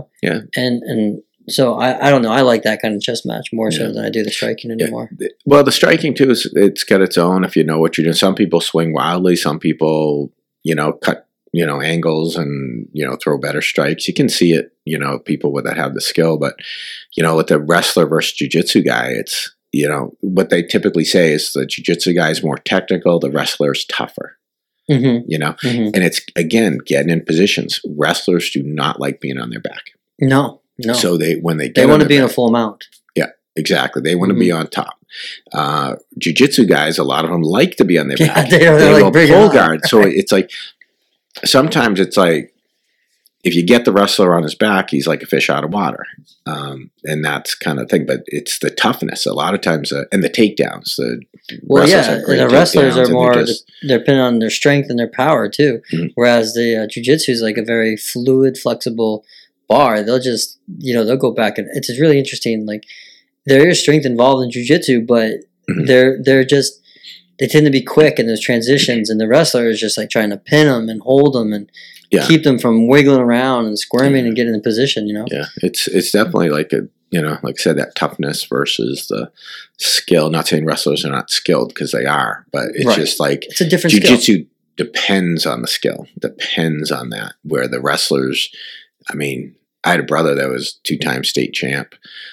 Could have been 3-time, but he hurt his back his sophomore year. He couldn't during the states. He didn't do well. I mean, just because he couldn't stand up. I mean, he was in so much pain. But he was just one of these. He never had a lot of skill. We joke around about it. He just kind of goes in there like a gorilla. And he just would take people down, and he'd shoot, and that's it. Mm. And I ran into a guy who coached. This was up in Massachusetts, and I was actually training for a tournament. Our coach brought us to another school, and again, this over in Massachusetts, and we would train with these guys. And happening, one of the guys at the other school was a wrestling coach, for high school. And I'm like, oh. I said, my brother wrestles. So you might know him. Now, my brother at the time was ranked number 1 in the state, so I didn't know if they crisscrossed, so I wasn't sure. And so he's, oh, what's your brother's name? And when I told him, he like threw his head back. He's like, oh, God. Well, my attitude first is don't say shit about my brother, So, and I'm like, what's that supposed to mean? He goes, no, your he's good. He goes, I had a kid, that year who they thought had a chance at states, but he wrestled, against my brother. And he goes, your brother, he doesn't wrestle like everybody else. It's like he says, normally people will shoot 2, maybe 3 times, and then they back up and they reset. He goes, your brother shoots like 20 times. He won't stop shooting. He just and he will pick you up and slam you on the ground. And if you get up, he'll do it again. And he's like, after, they started, they got to a little break in the match out of bounds. And he said, my kid looked over to me. He said, what do I do? And he's like, I don't know. I don't know anyone that does this. He's like, he was just like, and he just attacks and attacks and attacks. He doesn't slow down. When he was a freshman, he wrestled against a kid that was, I don't know if he was state champ or whatever, but he went against kid. They were butting heads because they were shooting. My brother didn't know how to do anything. I mean, that's just what he did. He just shot. And like, so every time the other kid went to shoot, my brother was shooting too. And, and so he ended up beating this kid in like supposedly a really exciting match. And the kid that was varsity, my brother was a varsity that year. From the other school, they both had the same kind of skill set. And they knew he was going to lose, the varsity kid. So the coach just said, let's put Paul in there and just see what he does. We know our guy can't beat this guy because they both have the same strengths, same weaknesses, and we know this guy's better. He just is. So I throw Paul in there, just see what happens. Throw the freshman in there. Yeah, and Paul beat him. I mean, because the kid didn't know what to do with him. He's like, who the hell is this kid, and what are you doing? So nobody does this. From what you've learned in jiu-jitsu, what would you do with somebody that's aggressive like that? You'd use it against him, right? I would try, yeah. Well, see, if he came in real hard, depends. If he's double leg, I'd try to sprawl. And again, it's a different tactic because I'm not looking for a pin. I'm looking for a choke. You know? Are you sprawling and like wrapping yourself around the back? Yeah, rear naked at that point? I try to sprawl and get his back, and is what I would try to do there. But again, it depends. Again, that's kind of my thought process. But if you're not going to go guillotine on somebody like that. You might. They're going to slam you. If he gets in really deep, I might. Sometimes if he gets in too deep, you take his momentum. If he's really out of control, you can, again, like I said, you know when to bail. It's like, I know I'm going over. Yeah. I'm going down. I've done this to people too, usually at lower levels though. As you get to higher levels, probably doesn't happen. You're in more control, but people that kind of coming out of control, it's like, okay, I'm going. So just fall back with them and you add to their momentum. And the next thing you know, you flip them over and you're on top. Yeah. They initiated the takedown, but you rolled when you were done. And now, okay, I have the top position, but so who gets a takedown there? I don't know, but I don't know. I'm just in a better position. I don't care. Yeah. So it's, like I said, you got to know when to bail on stuff. So, but yeah, it was funny. Some funny stories with him and his wrestling. His coach was like, "Oh yeah, your brother's just like a bull in a china shop." That's awesome. And he was a lightweight kid too, so he was lighter weight. So most of the kids were more. So he probably learned to be that way because he's has to go up against these bigger kids, right? No, because it's weight classes, so they were all in the same weight class. But I mean, it's. I think most of the kids are not used to his style in that weight class, So it was just, but yeah, he was a really good wrestler. It was fun to watch him. Well, is there anything else you're doing? Anything else you're up to? Oh, Jesus Christ! No, I don't know. Not really much work. Jiu-jitsu, working out. Yeah, just really working out. Trying to eat a little better. Drink beer. A lot of beer drinking. Yeah, that's one of my that's one of my problems. I have to. That stops me from losing some weight. My girlfriend yells at me a lot. Well, stop drinking beer. Well, let's. Don't throw the. Nutritionally speaking, it might be good for it. Well, it's hops, barley. It's kind of like vegetables, right? Well, what's interesting. It's first off, do you know why people they don't like bitter tasting foods? Why? Because most poisons, especially plant-based poisons, are bitter. So you evolved to develop this bitter sensation to warn you if something is harmful. Huh. At the same time, when humans started to domesticate animals and settle down in their own little civilizations or villages, they for the most part they were nomadic, right? They would travel and they would get fresh water and whatnot in places. You always want moving water. You don't want stagnated water. Stagnated water comes with disease. So what they learned when they started developing agriculture is that things ferment. And then, of course, it creates alcohol, right? And alcohol, and back then it wasn't as strong as it is today. It's a little less, as far as strength is concerned. If you mix alcohol and water together, it kills everything in the water. So you have safe drinking supply. So you can then have water that stagnates a little bit if it's mixed with a little bit of alcohol. Thus, beer. There we go. Okay. It's been with us for a long time. The difference now is that beer is a lot stronger than it was 100 years ago or so. So next time you come over asking for coffee and I give you the coffee that I made with the sink water and you spit it out, I will just give you a little bit of water with rubbing alcohol, or maybe put the rubbing alcohol in the coffee. That I would rather have that. Okay. This water is shit, man. You're from Massachusetts, you know. I was never a water fan in Massachusetts. No, the water down here, I mean, it's literally mixed with shit. Really? Yeah. Well, yeah. Because the water, the aquifers, there is no subterranean aquifer. It's on top of the land, so it's a mix of fertilizer and shit and medications. That's all that shit from the Caloosahatchee too coming out. Hopefully that's going to start getting better. Oh man, I'm so sick and tired of hearing about the Okeechobee and the backflow with the sugar companies and the destruction of the Everglades and and then of course the destruction of our beaches and of our grass beds and the loss of fish and the algae blooms and it's like fuck. Like, why can't Congress do anything to stop the sugar companies from destroying the environment? Well, I know. It just pisses you off. It's not that they can't. They won't. They won't. There's a couple of scientists came down, I don't know, a couple years ago, and I remember they did a little speech about it, and it's been done before. Lake Champlain up in Vermont had a similar problem, and they cleaned it. And it's now one of the cleaner lakes. Yeah, they know how to do it. The blueprint's there. It's right there. You just have to do it. You have to want to do it, and you have to do it. They're not doing it for all their scumbag reasons. That they want corporate their own control, though, because it's not just here. The Gulf is suffering because of what's happened in Mississippi and Alabama with the death of the marsh beds and the flood of the red algae and the pollutants from corporations. We live in a corporate socialized America. We don't even live in a.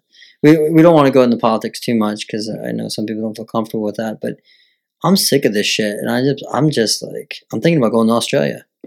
There's a lot of Australia chicks over there. There you go. You like the Australian chicks? Well, I don't know. You're gonna take your wife with you? They probably won't like me. Over there, they probably like that guy. Looks like Mark Wahlberg. I'll take him. Or they'll take the, your Massachusetts, your New Englander style dialect or accent. Yeah. Hey, are you still a Patriot fan? Yeah. Well, yeah. I've actually got out of sports a lot. I haven't been watching a lot of sports lately. It's hard. Because of the kneeling or some shit? Or not just the kneeling's part of it, but all the politicizing of everything. It's like, that's another whole discussion, all the bullshit that comes out. I mean, just an example, LeBron James with his little freaking tweet he just came out with, whatever the hell he did after that. He saved a life. The police officer. Oh, you didn't hear LeBron's? No, I didn't see that. A girl got killed, 16-year-old. Is that the one with the knife? The knife, yeah. Okay. She was in the process of going to. She was yelling that she was going to stab her to death. Yeah. And he told her to stop. What do? It's a fraction of a second. If he waited a second, the other girl's getting stabbed. She wasn't listening. There was a lot of bullshit going on. And LeBron does a little "you're next," accountability tweet with the hourglass. Oh wow! So basically, it's like bullshit. Yeah, bullshit. He did the right thing in that. I'm not saying they do it right every time, but every time it's proven that the cop did the right thing. If it doesn't fit the narrative, they twist it. They twist it. And all this that's bullshit. The problem is that they're twisting shit. This is what I don't understand. It's like watching sports, and you watch an instant replay and they slow it down. Okay, it looks clear there, but it took a fraction of a second for that play to occur. So of course a ref could miss something, right? We kind of ignore that a bit. It's the same thing here. A lot of these instances, like the woman who thought she pulled out a taser, but she pulled out her gun and shot the kid. I'm going to give her the benefit of the doubt that she made a mistake, an occupational mistake that does carry a significant punishment. However, I don't think she intentionally tried to kill the kid. It's a consequence more than a punishment. Right. The thing happened in less than 5 seconds. Right. You try to make a fucking crucial decision like that within 5 seconds. Mistakes happen.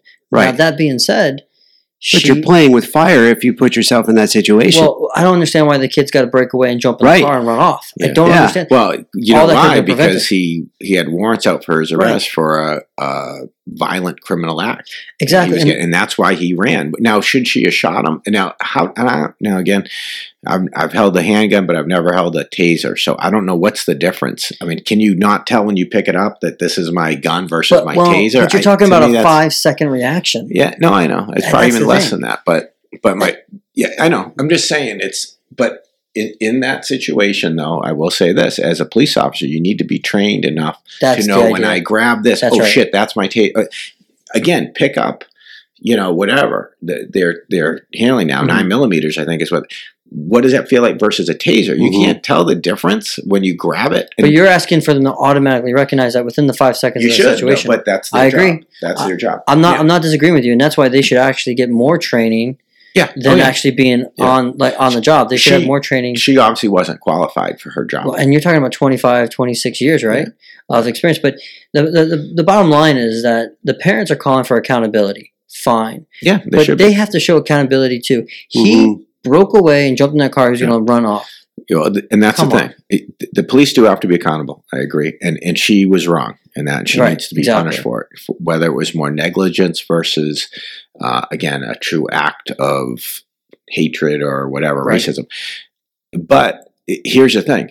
And I saw this thing on Facebook the other day. It's like if the police get shot because it's, their job description allows them to get shot and killed. Well, criminals need to be accountable too. That when you do criminal acts or shoot at a police officer or somebody else, you will also get shot. The problem is they want the accountability from the police, but they don't want the accountability from the criminal. You know what I mean? And that's the problem. It's like, if you are not committing a crime, you're not going to get shot 99.9% of the time. It's all of a fucked up situation to begin with. I mean, the fact of the matter is that over-policing exists. There is corruption.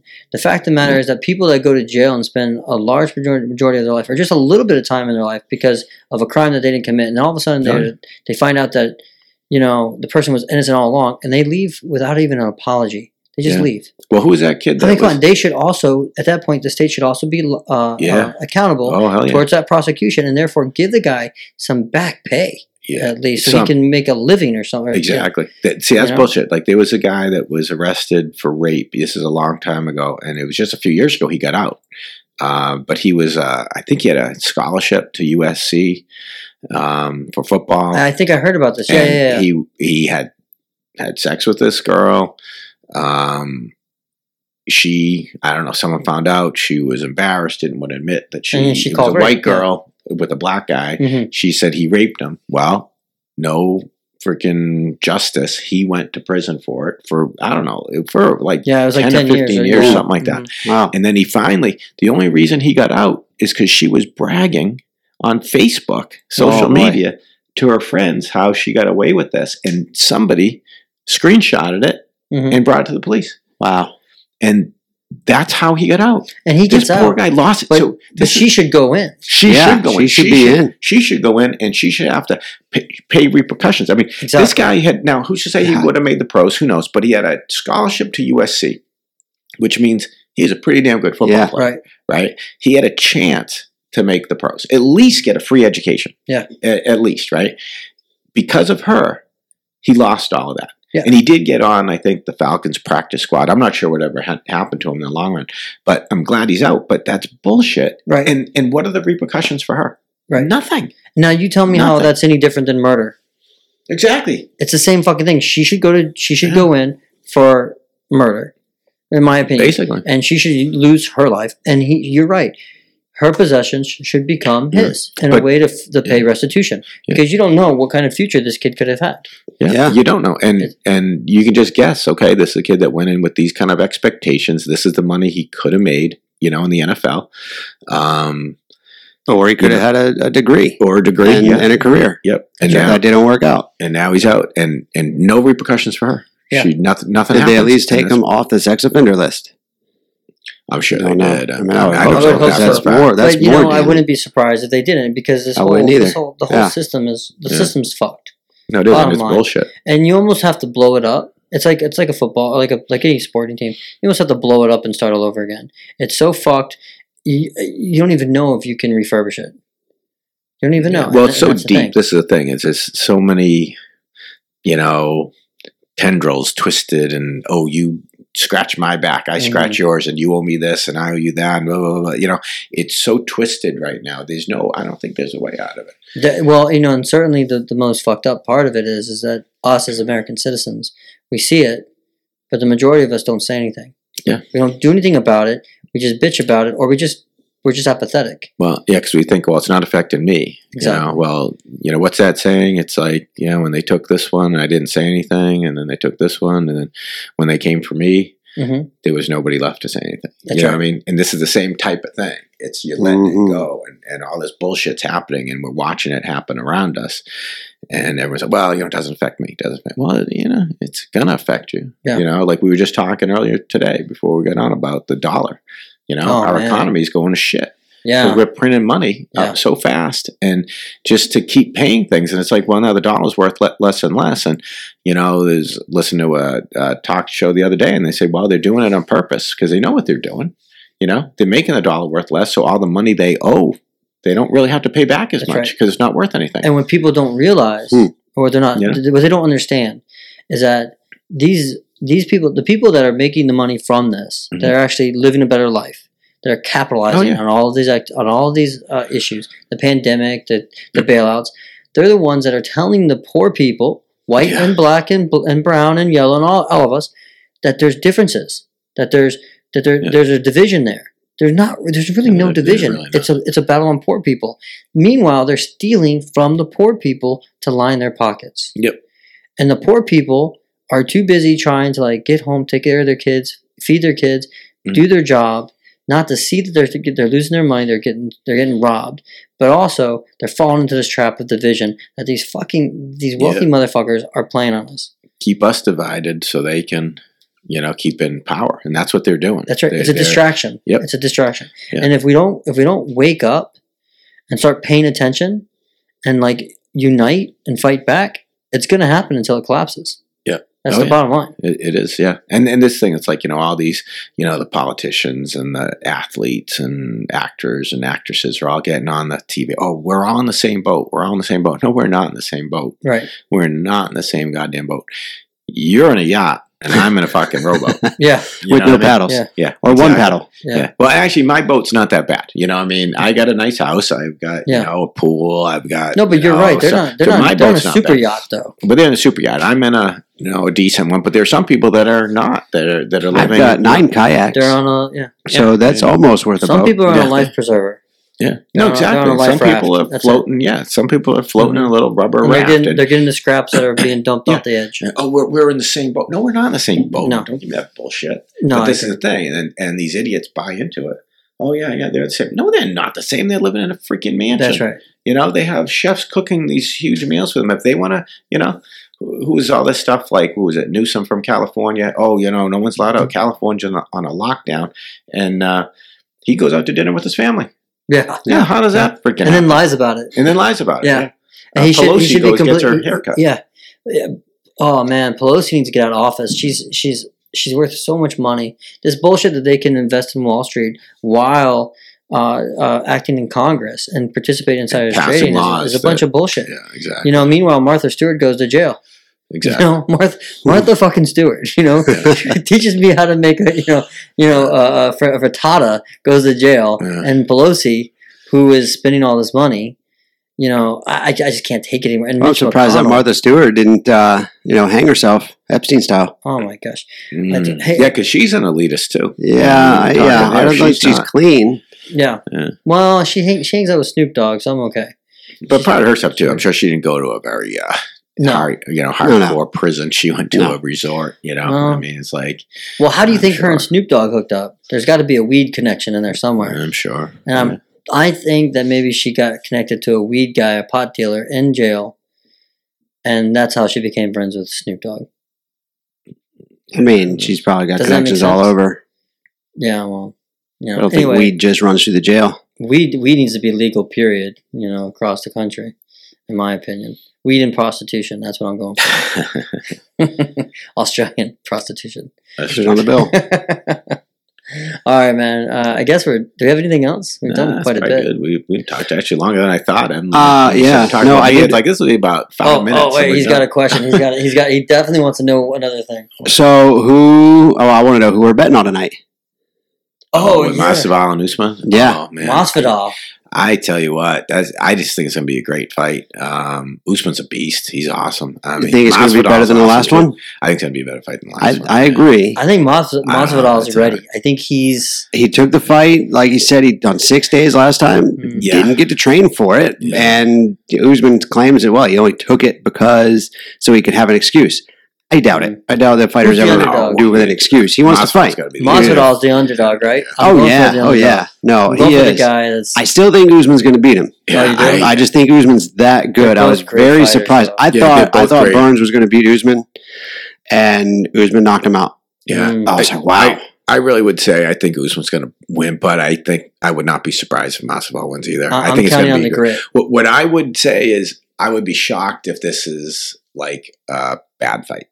Yeah. Someone gets knocked out in a second. I think these two guys I don't think they like each other. Yeah. I think it's gonna be an awesome. They don't like each other. Usman just talks so much shit too, though. Yeah, but they're both unbelievable. Jesus Christ. Well, hold on. We gotta go back to my original question. What's that? Are you still a fan of the Patriots? Yeah, I mean, or did you come to Tampa Bay, baby? Oh no. You're not coming to Brady's there. We got a championship. I know. You guys, we gave you one. You gave us one. You guys did not commit to Tom, so he went somewhere where we committed. You're right. No, I agree. Which I think is dumb. I think why don't you give your 6-time championship? Yeah, you let him ride out on but whatever charity he wants to ride out on. And I don't get me wrong, I'm not crying sour grapes. I wanted Tom to stay. I did not want him to leave. I don't hate Tampa. Got nothing against Tampa one way or the other.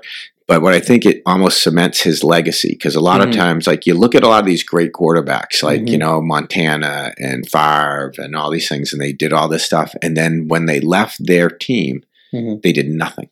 Like they weren't. Well, Montana did well, didn't he? He never won the Super Bowl. No. I mean, did he go to the Super Bowl? No, I don't think. Not with the Chiefs. Okay. No, he might have made the playoffs like 1 year or something, but like they never did anything special.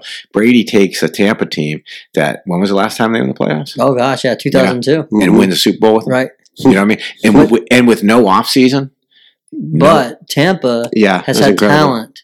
For the last 10 years, we just haven't had somebody smart enough and a quarterback to make it. 30 touchdowns, 30 interceptions. Isn't going to get it done? I've said it all the time. I think that Belichick benefited more from Brady as a quarterback than Brady benefited from his system. I say that because of this. The first 3 Super Bowls they won, they had a great defense. The last 3 that they won with him, their defense was so-so. I mean, the one against the Seahawks, that could have been a touchdown if they run the beast. Right? Could have been. I mean, the last Super Bowl they won, their defense was pretty good. Was that not the year they were scoring touchdowns left and right? But their defense wasn't against the Rams was unbelievable. The defense wasn't a lockdown defense like it wasn't. And so, and Belichick's a defensive guy. So I think Brady grew into that role and really learned the little facts of being a quarterback. And he was friends with Peyton Manning, so those guys are chatting up and they're talking about detail. So he brings out the Tampa, and I think you're right. It cements his legacy. I think Belichick's still a good coach, but I think that Brady was underappreciated and undervalued. Yeah, I think Belichick's very hard-headed is the thing. But, and again, you can't. Brady's awesome. What he did for the Patriots was unbelievable. Yeah. I mean, I think he really should have won.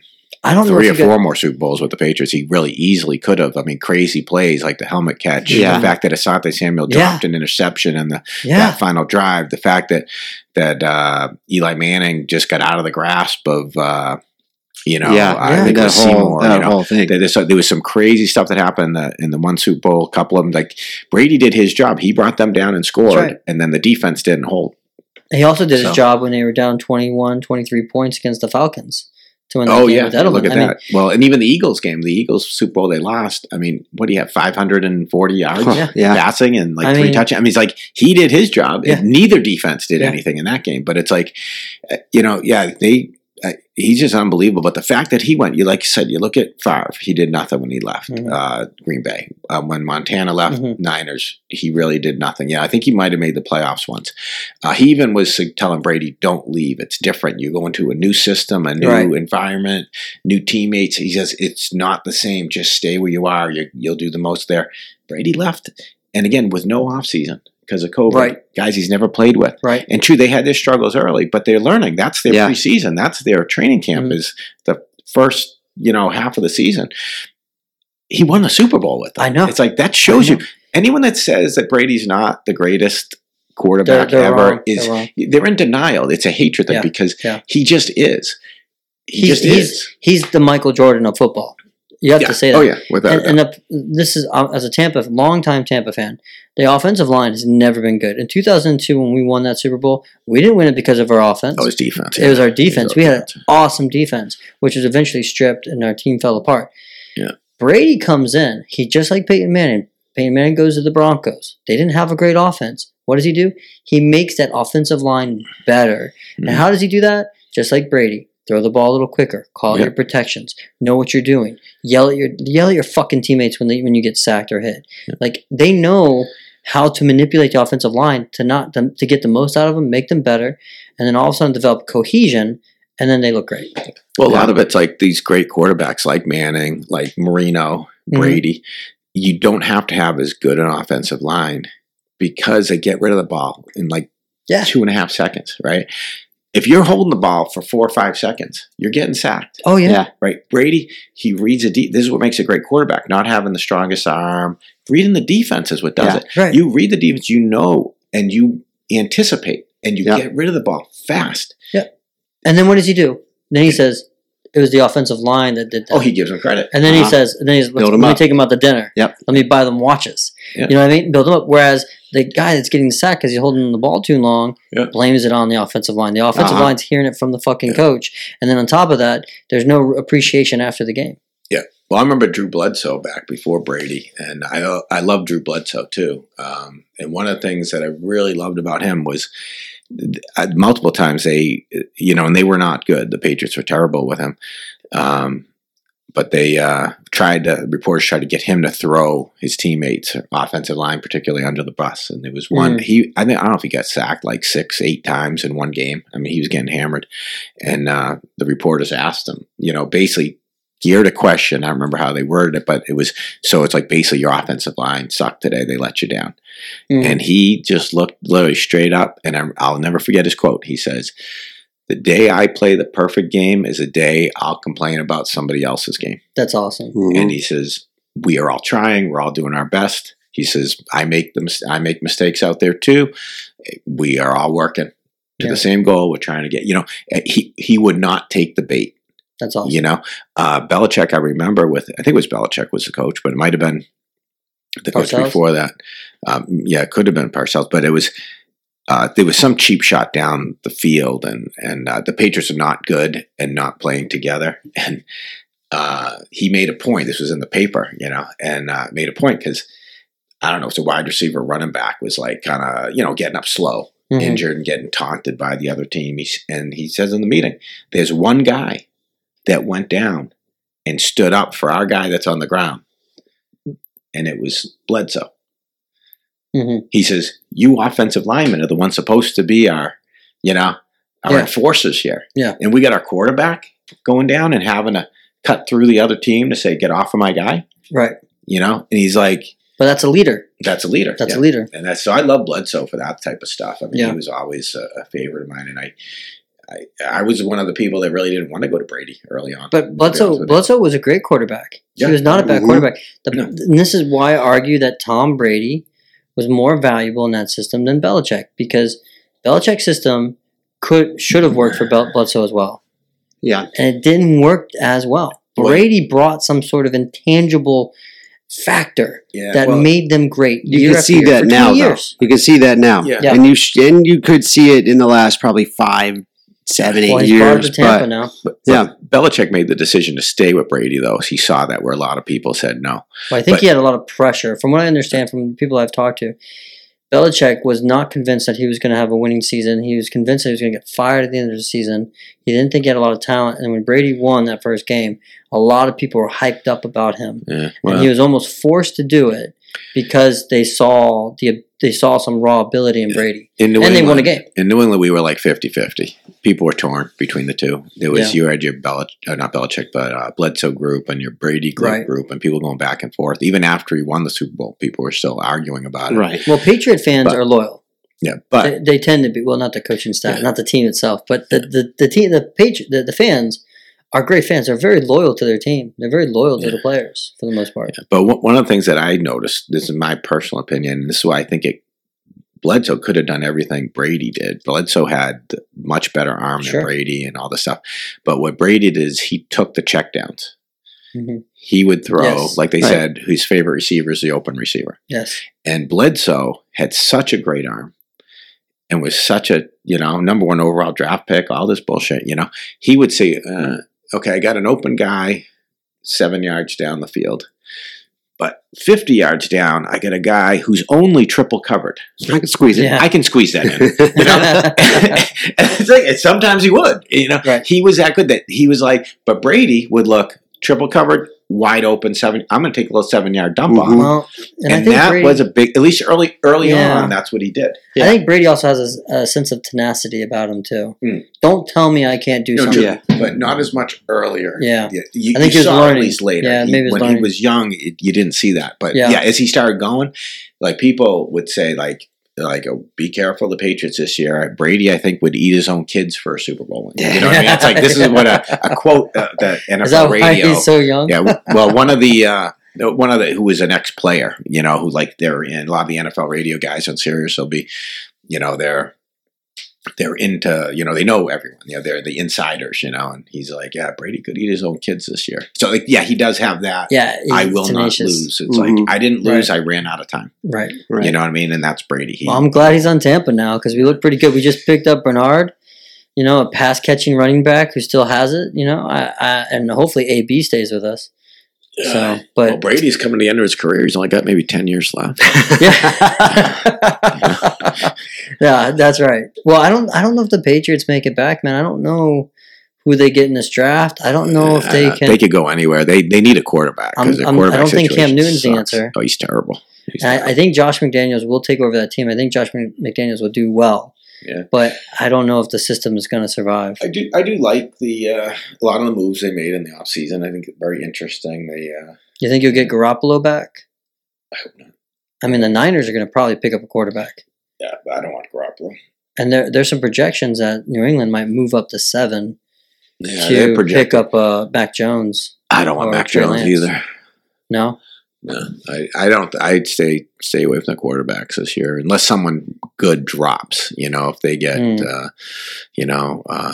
just can't remember in the last 20 years when the last time they had a top 20 pick. Yeah. Well, yeah, why not? But they had to make moves for it. But they could get talent. But the kid I'd like, a couple kids I like, to be honest with you, they could get maybe even in the 3rd round. Is that Mills out of Stanford? Okay, is a potential quarterback that they could pick him. Mond out of Texas A&M, actually like him. Yeah, and Trask out of Florida. You like Trask? I for a 3rd, 4th round pick, sure. He's a 1-read quarterback in my opinion. Well, like I said, for a later round pick, I wouldn't go 1st round with him. I avoid him because of the coaching. I don't think the coaching allowed him to think on the field. Yeah, but he's going to have a year.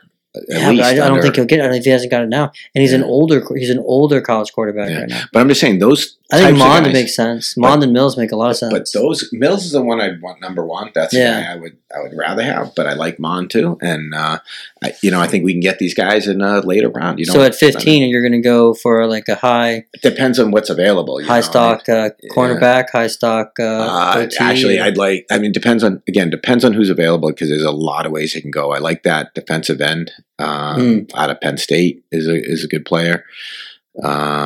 There's going to be a lot of good. There's going to be a lot of good players. There's going to be some running backs and some. Yeah, there's going to be a lot of good players available. We got a lot of running backs. There's going to be a lot. I think there's a offensive lineman out of USC that looks good. You have a lot of running backs, but they're small running backs. No, Damian Harris isn't too small. Damian Harris is a. No, he's not. But then they get hurt frequently. Yeah, I And wouldn't they're go older. there on Some of them are 15. older. I wouldn't hit their 15 though. I wouldn't go that route. Depends on. I mean, they get Waddle out of Alabama. I think Waddle is Don't- underrated. You know, Smith out of Alabama is another one. No, You know, he's not these going to two. be available. I think he's going to be gone by then. Yeah, but I'm just saying one of those guys are going to drop. You know, Waddle supposedly is better than Smith, except for the Yeah. fact that he got hurt. I So think if you're Waddle, happy with his medical side, he would be a steal because he'd be a I think top Waddle's pick. a great pick. He's got the size, he's got the speed, an Alabama receiver. Well, he's only and we know what they 5'10", look like. but he's thicker, but he's 5'10". The Smith is 6'1", I think. So he's 6'1", taller. I but thought skinnier. Smith was smaller. Oh no, maybe I'm Smith thinking is about the weight. skinnier. Skinnier. He Skinnier. can make up with that. I'm okay with Yeah. the 170 then. Yeah. So, But I'm scared. I'm scared that they're going to get hurt. That's the one thing about Alabama running wide receivers. They do great in the league, but they never play a full season. yeah. They hardly ever play. So, but I mean, there's a lot of ways they could go. It'd be interesting. I'm not looking quarterback. I think, Yeah. I'd hate to overdraft them, and I think if they take, You like Cam Newton then for this year? Or you're going to play Stedham? I'd like to see what Stidham could do, Yeah. to be honest with you. And I heard somebody say this, don't draft Mac Jones because they say the Patriots already have Mac Jones. And Stidham. Mm. Stidham is Mac Jones. It's the same type of a quarterback. So why isn't he playing? Yeah, good. Why even bother Because they got redoing Cam Newton. I don't know. You But hire Belichick, Cam Belichick's Newton. very loyal to Newton- Cam. He talks him up. Cam Newton made a lot of mistakes last year, but also didn't have an offseason. Right. But I say this New too. system. Brady went to a new system and won the Super Bowl. So Yeah. it's like Cam Newton. But Cam Newton's talented. He's got talent and skills. He's got a but- strong arm, and But it's one dimensional. He's It's a one dimensional. Yeah, he doesn't. He's not. I don't think he's a good quarterback. Like we said, you got to. Well, he did go to the Super Bowl. He played really well that year, quarterback wise. But didn't But he? he was a runner. Yeah. He's never been a good thrower. Here's the thing. Never Well, he been a good threw thrower. well that year. That was like his best year at quarterback. Yeah, and he threw 50% completions. And That's his. he got hurt the following year, his shoulder, Yeah, well, and he was plant based at that point. He was 2 years or 3 years into his plant based diet. that's why. And so the question is, that shoulder ever heal? Well, and I'll tell you this, and that I do feel bad about Cam because he was a runner and a very strong runner, much better runner than a thrower. His running allows him to throw because he's not Right. a good thrower. But he would get brutalized. I mean, Yeah. he got hit cheap shots upon cheap shots. Oh, yeah, There's they a don't lot, call and that it. wasn't. Uh-huh. I mean, and I'm not a Carolina fan. I'm not a Cam Newton fan. But when I was watching those, and I'm like, that's bullshit to allow them Right. to do that to him. Hey, if you're running, you're allowed to get hit. And But they don't They have. have cheap shots, and that was bullshit. And he hasn't had great receivers either. That's the other thing.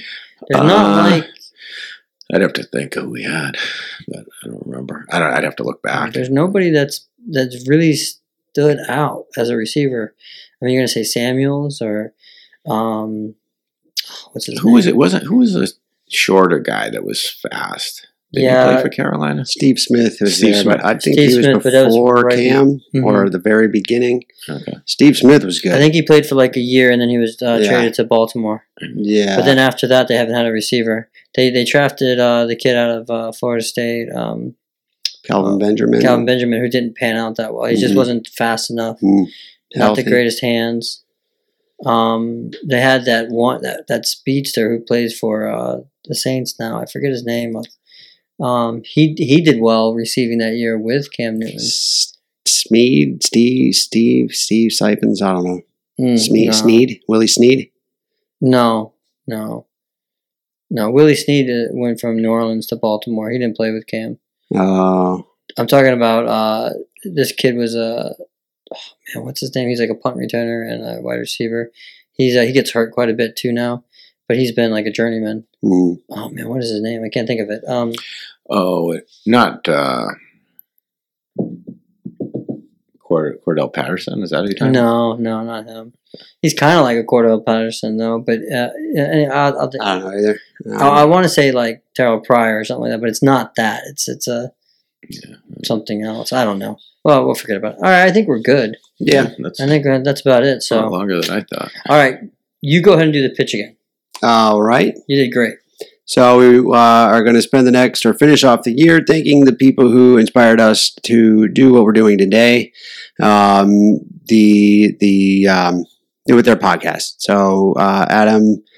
See, now I gotta remember. I gotta remember these guys. Adam Carroll. Yeah, Sean Carroll. Sean Carroll. Sam Harris. Sam Harris.